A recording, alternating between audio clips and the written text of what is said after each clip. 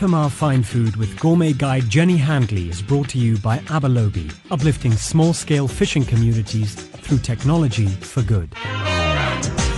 Welcome to FMR Fine Food, the show that guides you to what's new, local and delicious on the Cape culinary landscape. I'm Jenny Handley, editor of the Gourmet Guide online magazine, and today I'm chatting to talented and iconic chef Margo Janse, who has a strong community spirit and is a passionate supporter of Abelobi. Welcome to the show, Margo. Hi, Jenny. How are you? So good to be chatting to you. We know with the benefits of being a high-profile chef, what comes with it is a level of responsibility when you're sourcing your core ingredients. So tell me, what is your personal philosophy in this regard?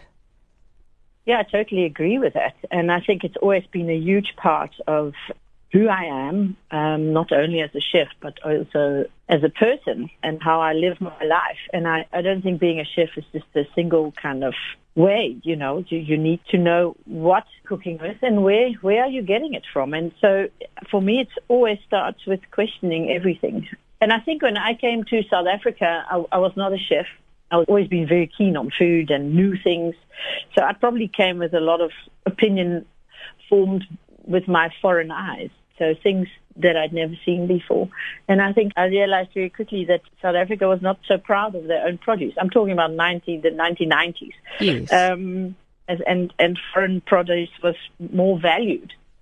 And it's always been my philosophy to use what's here because it's amazing. And people come from far and wide to experience what we have, never mind about traceability and, you know, all of that and the sustainable aspect. I think we need to tell the stories of where we are. But we are so lucky to be here in the Western Cape when it comes to prime produce being grown on our doorstep, and we can celebrate local producers every day. I think practically, you know, the home cook often looks at what we have out there and what chefs are doing and wondering how they can mirror this ethos that you have. What are your suggestions? I think we should stop thinking that the supermarket is our go-to.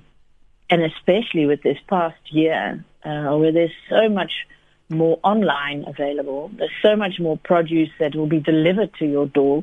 You can belong to food hubs, you know, and it's made a lot easier, actually, I think, to buy the right produce. And yes, you mentioned Abelobi, and obviously that's one of the big ones when it comes to, or one of the main ones when it comes to fish, with a fish with a story. It's traceable, and it makes a difference in many people's lives. And I think all these things have to count when we make our choices of what we're going to eat.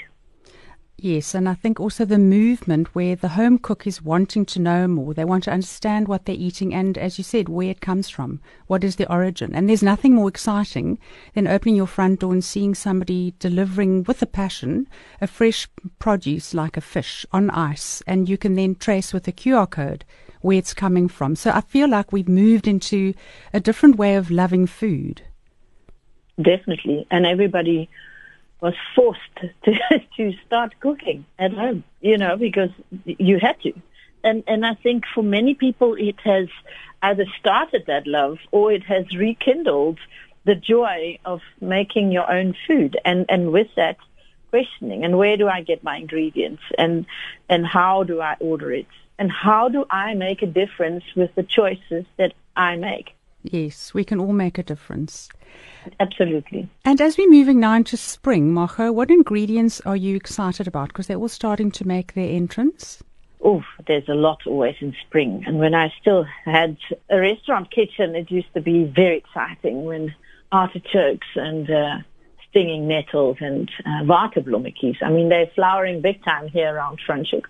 You know, I love all of that. And I hear the first yellowtail are making their appearance, which, wow, you know, is very exciting. Yes. Yes, I also cannot wait to get into my kitchen. And tell me, when you are at home in your kitchen in that beautiful village of Franschhoek, what music would be playing in the background? Oh, that's a big mix. My son is nearly 17, so that kind of plays part in that. You know, over a Sunday morning, it's generally a piano concert of of any kind, but it can roll into a bit of Ishmael Low, and then there's the new favorite of Thomas, and I actually really like it too, is Milky Chance. Wow, a little bit of everything. Yes, depends on the mood. Exactly the same as what's in our fridge, so all inspiring. But Margo, thank you for that, and thank you for sharing with us how you look at food and who you are as a chef. Thanks very much, Jenny. It was a pleasure talking to you. Thank you. For mouth-watering recipes, visit gourmetguide.co.za. Yours free to enjoy and share. Happy cooking! FMR Fine Food with Gourmet Guide Jenny Handley is brought to you by Abalobi, uplifting small-scale fishing communities through technology for good. FMR